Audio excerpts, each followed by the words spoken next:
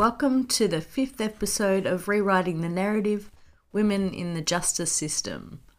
Before we begin, we would like to acknowledge that this podcast was put together on the land of the Boon Wurrung people of the Kulin Nation and acknowledge their traditional owners, past, present and emerging leaders. The Living Free Project has embarked on the podcast journey in order to share their learnings and experiences and also provide a platform for the community to hear from others working to improve outcomes for women in the community and also to hear from those women impacted personally. With current restrictions in place, we are recording online, so bear with us on some shaky audio. We hope the content makes up for it. Hi, my name's Jana Hargrove. I hope you're doing well. I'm your host for today and I'm the Women's Outreach Worker for the Living Free Project. In this podcast of Rewriting the Narrative, Women in the Justice System, I'm joined by a woman who has experienced firsthand the stigma, systems barriers and personal barriers that women who have come into contact with the justice system often face. This story in particular could be described as one of an ongoing battle, but also one of continued personal growth. It is about a woman who has had multiple contacts with the justice system and knows all too well the difficulties women leaving prison face and the challenges of reintegrating into a society that seems designed to keep them living on the margins, sometimes in poverty, without a home, and often without a job or family support. Welcome, Amy. Thank you so much for agreeing to be interviewed. We are very lucky to have you here. How are you going today? Yeah, cool. So the first question is, can you give us a brief history of your upbringing and family and relationships? Yeah, sure. So I grew up in Tassie on the northwest coast in a town called Burnie, and had a pretty good upbringing actually, pretty happy family, and it was a pretty small town there. My mum was a teacher at the high school there, and my dad was a teacher as well, so we were pretty well known in our town. And then when I was about 12, Mum got cancer. And since then, well, I suppose it's just been completely different. But yeah, so she got terminal lung cancer, and then I think we had about 14 months with her while she was sick.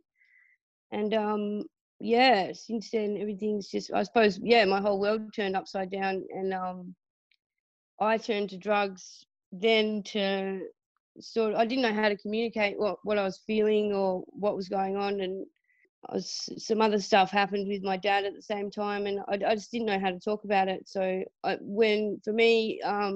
started smoking pot when I was about 12, and that sort of helped me talk about it easier. So it was intentional back then to use drugs as like a coping mechanism, I suppose, it helped me talk about it easier than when I wasn't using drugs, because I just didn't know. I just sort of turned into a clam and clammed up because I didn't know how to talk about it. Yeah. Yeah. So did you ever have any experience like with counsellors or like try to get help during that early period?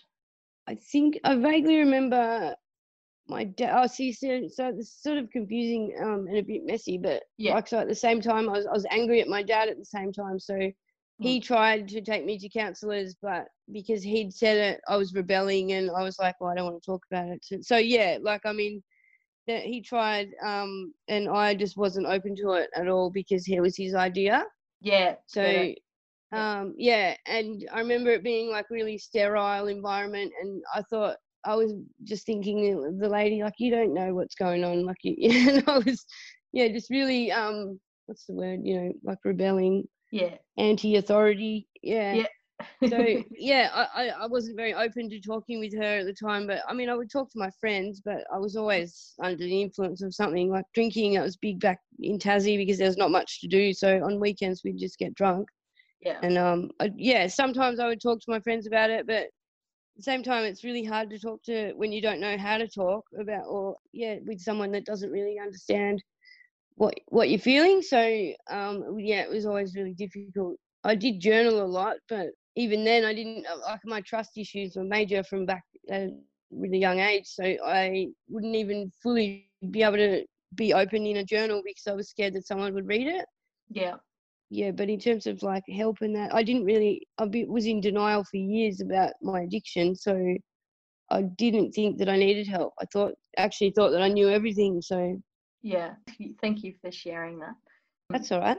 So in relation to when you started offending or whenever you first got locked up in Sydney or picked up in Sydney, you were saying earlier, can you tell us a little bit about the environment or situation you were in at the time that you feel that led to your offending?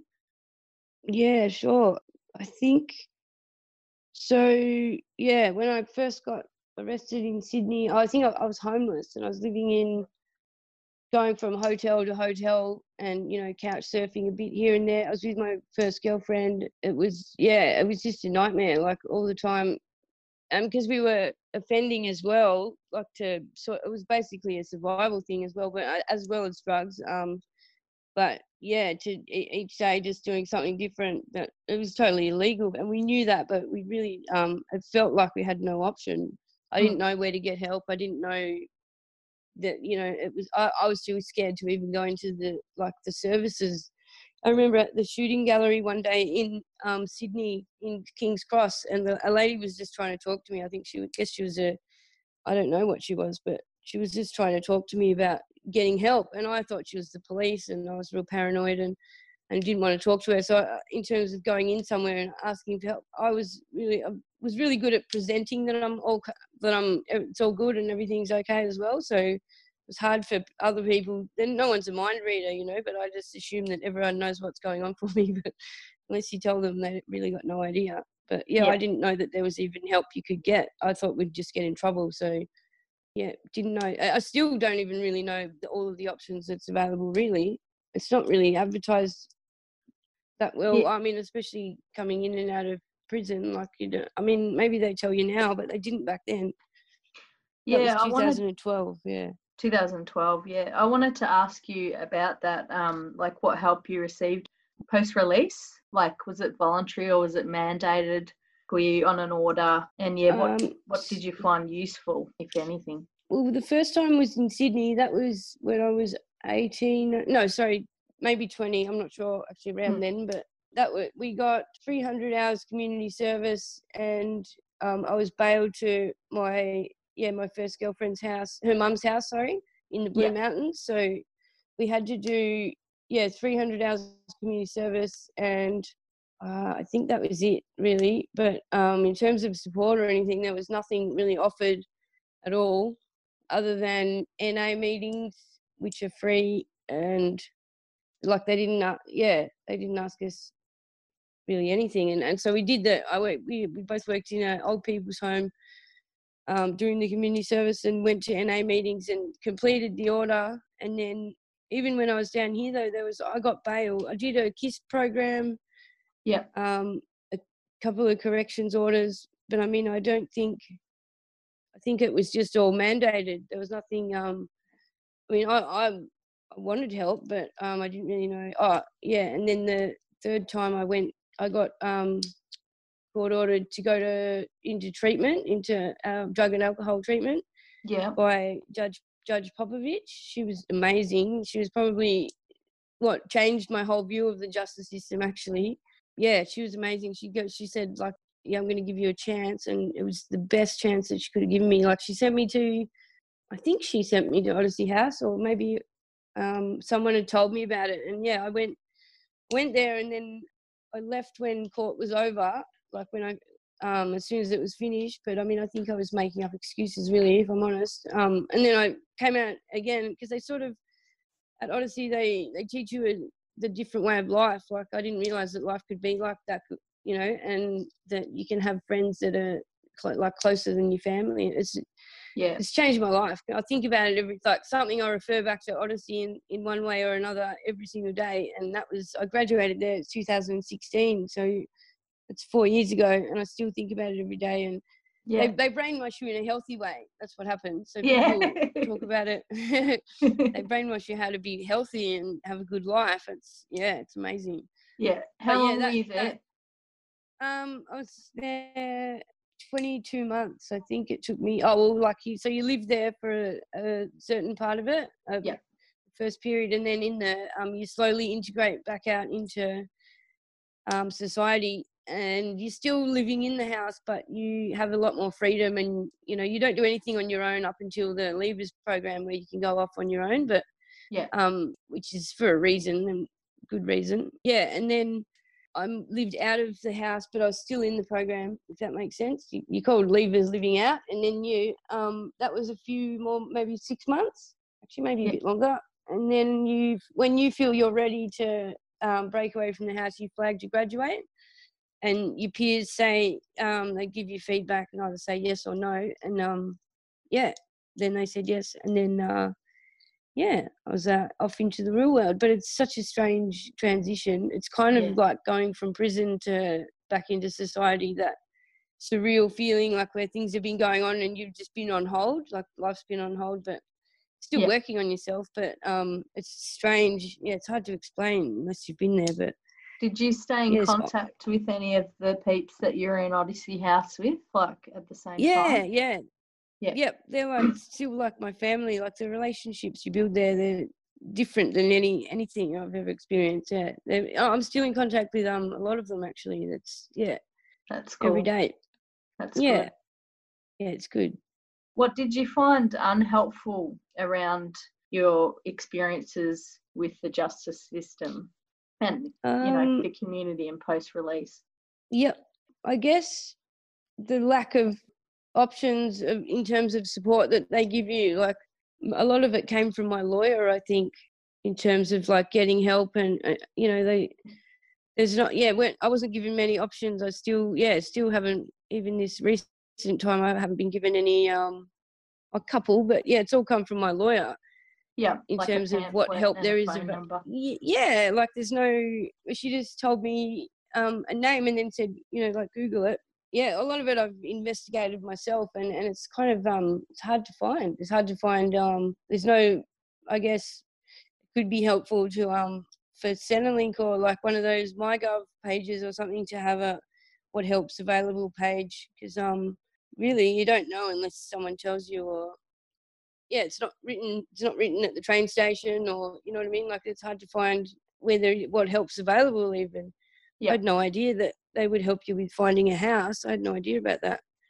Have you accessed any of those homelessness support services? Or was it last year I got kicked out of my house and because of my addiction, and had nowhere to go, and I hadn't been paid from work yet. So I went into I think it was someone at work told me there's a place down on the road there, go in there and ask them. And then they said, oh no, it's moved now and it's gone around the corner. So anyway, I eventually found them, and they put me in crisis accommodation for I think 4 days, and then they said, okay, you've got to go now, because otherwise, or you can stay on, but you're only off, each person's only offered 4 days emergency accommodation that's free, and the rest they garnish half your wages. And I was like, when I got paid, I think it was the following day, and I said, so you're going to take half my wages to stay here? It was this dingy little room that stunk, like they had mold on the floor. It's just like you'd picture in a dingy hotel. And it was just not ideal at all. And I thought, I'm not paying $350 for this for the rest of the week, because that's more than you would pay in a rental house. Yeah, absolutely. It just seemed ridiculous. Like they say this crisis accommodation and that, but it's not really. It's when you get actually there, it's not like that. Yeah. So I suppose unhelpful. Just the lack of options, or even and the lack of support. Like they haven't really even. My lawyer's called me a few times to ask, functional stuff, and to see if I'm okay. But in terms of support, like there's no support that offered. Like I don't know what I'm meant to be doing. Yeah. I guess. Yeah. And do you go to NA meetings, or do you find, because that's not for everyone either? Like, that's a very, Yeah, I've never been before, but I think that's something that with my psychologist, she likes. Part of she's a rehabilitation psychologist, and she used to be one of my therapists at Odyssey, so I linked back in with her, and she makes me go to NA for her, in terms of her appointments, and I do urine tests with her so that it's all accountable and honest. And she said she believes in NA being the answer, I guess, because of the connection, like connections like the antidote to addiction, because you isolate yourself and everything. So and people understand you there, like I remember I've listened to a few. I've probably only honestly been to about 5 in my life, but I went recently to go to one and I thought, oh no, because of COVID, where's everyone going? And Googled it, and that's on Zoom. It's a Zoom meeting, and but I freaked out because it was like my big head on the screen, and then all these tiny. It was a bit confronting, so I like to hide up the back of the meetings. But they always ask me to share, and I'm like, oh. Or even just listening to myself talk, like I think, oh no, listen to the sound of my voice on audio, and you start judging yourself, and that. Yeah. So then I start thinking that, and I'm not even connected to what I'm talking about. So that's a very strange time, and this doing it on video call is very weird as well. It takes is. it out of you. No human contact. Yeah, absolutely. You can't beat like a face-to-face body language bouncing off each other, and so we'll have to catch up after this or soon. Yes, in real life. for sure. I know. Yeah, for sure. So the next question I've got here is, what period of your life do you feel like you've had the most growth?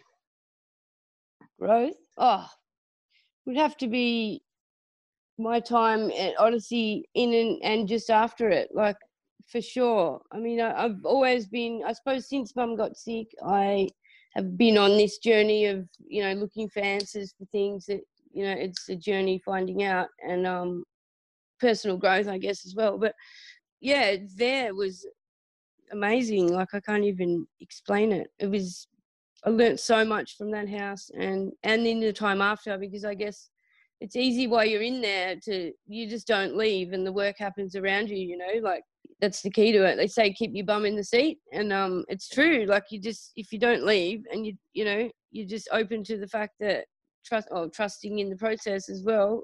Yeah, the work is just happening around you, and in everything. It's in the little things. And then when I left there, I was like, oh, this is where the real work starts, because you're on your own now. You don't have the wrapped in cotton wool back at the house thing. You're on your own. You got to trust yourself, and you got to be accountable. So but I guess I got another level of growth from that.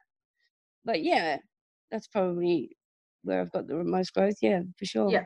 And it's hard to define really the most growth. Like, I think we're all growing, aren't we, really, throughout, it's for sure. The times and the good times and the average times, like, but yeah, I just thought I'd throw that one out there to see what you'd say. Yeah, why not?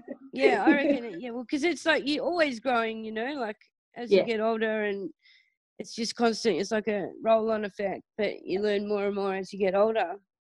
I'm on the waiting list at the moment to go to detox because, it's kind of hard for a long-term drug user to just stop, because the judge said, stop, you can't use drugs, like, just stop, you know what I mean? It's kind of a little bit unrealistic, but so I've been, doing everything in my power, but COVID sort of, restricted everything. So I haven't been able to do drug testing, and I'm on the waiting list for detox because I figure that they'll be able to do drug tests while I'm in there. So if I put myself back into treatment, then that way that I'll be able to have some sort of evidence that I've been clean. So sounds like that's my plan. Yeah.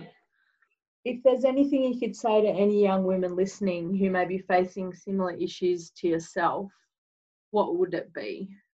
Any advice? Is that what you said? Sorry? Yeah. Any advice? Probably just if the opportunity comes up that you get a chance to go to Odyssey House, because that place saved my life. And it just gives you it'll give you an opportunity at living a life, like using drugs and addiction and all the lifestyle that comes with that. It's a dead end road. Like, you're either going to die, you get clean, or you go to jail. And going in and out of jail is no fun, and everyone knows that. Mm. it's just not worth it at the end of the day. And it's a waste of a life, really. Like, Yeah. think about when you're a kid, like, you don't think, oh, geez, I want to grow up and be a drug addict and go in and out of jail, like, because that's shit. And, you know, when you actually realise that you've, you know, in the eyes of some people, you've become that. In the eyes of the law, you've become that. Like, it's pretty shit. So if the opportunity comes up to go into treatment, like, give it a crack, because it can, if you want it, like, it can change your life. You've just got to do the work and just don't leave. That's the advice I'd give. Awesome. They got to start paying you, Odyssey House, man. We'll have to give them a call reckon. after this. Bloody oath. Thank you. That, I guess one other question I wanted to ask was stigma. What, you know, like having been, or like having had involvement with the justice system, being homeless, having a substance use issue, has it been horrible? Who has treated you poorly? Who, like, do you still have a relationship with your family? So I suppose, who's treated me poorly? Like, it's random when people treat poorly. I still get it today, you know, like, and I think, oh God, it must be my haircut or something, like.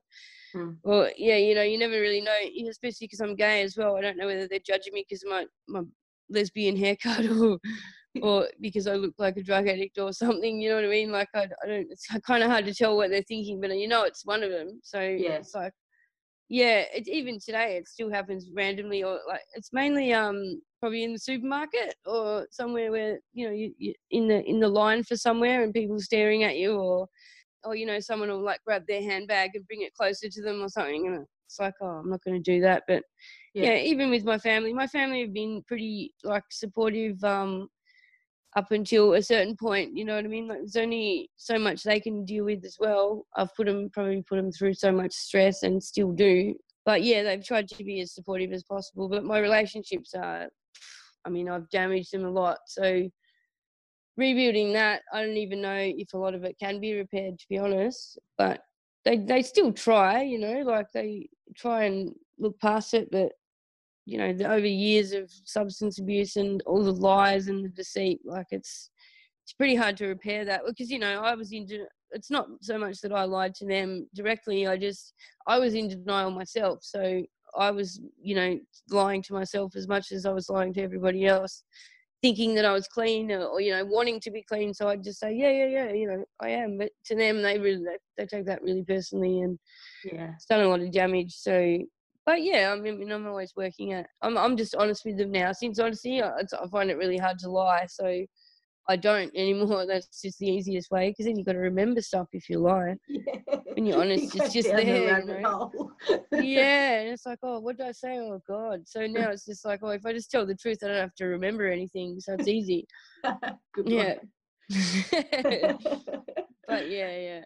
That's cool. Thanks heaps. Is there anything else you wanted to add just on finishing? I don't think so, no. I think you've pretty much covered it all. Yeah. Oh no, yeah, maybe that they, I don't know who they are, but the people could make it a bit more transparent about what options are available for people, because like I said, I still don't really know. And I was like, oh wow, what do you do, Jeff? Do you and that's fascinating to me that even exists. Like, I had no idea.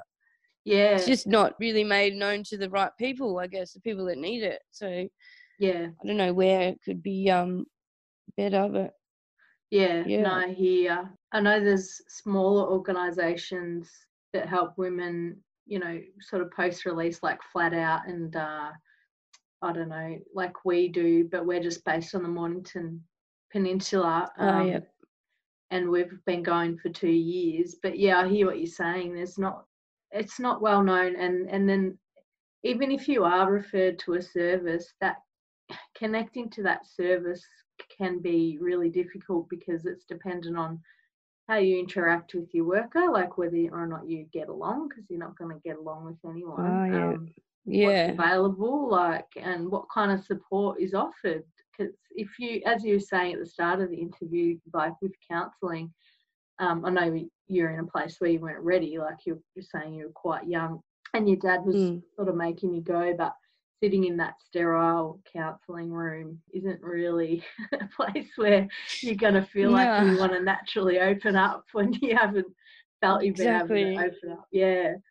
So it's even sometimes easier to talk when you're walking along with someone or sitting outside. Like I find that I find it easier to open up when I'm not so much face to face with someone, but like sitting next to them or something, or like walking, because you don't feel like they're staring at you, or you're not really judging yourself as much. You can just be open. So I don't know whether there's anything like that, but that's pretty good too, I reckon.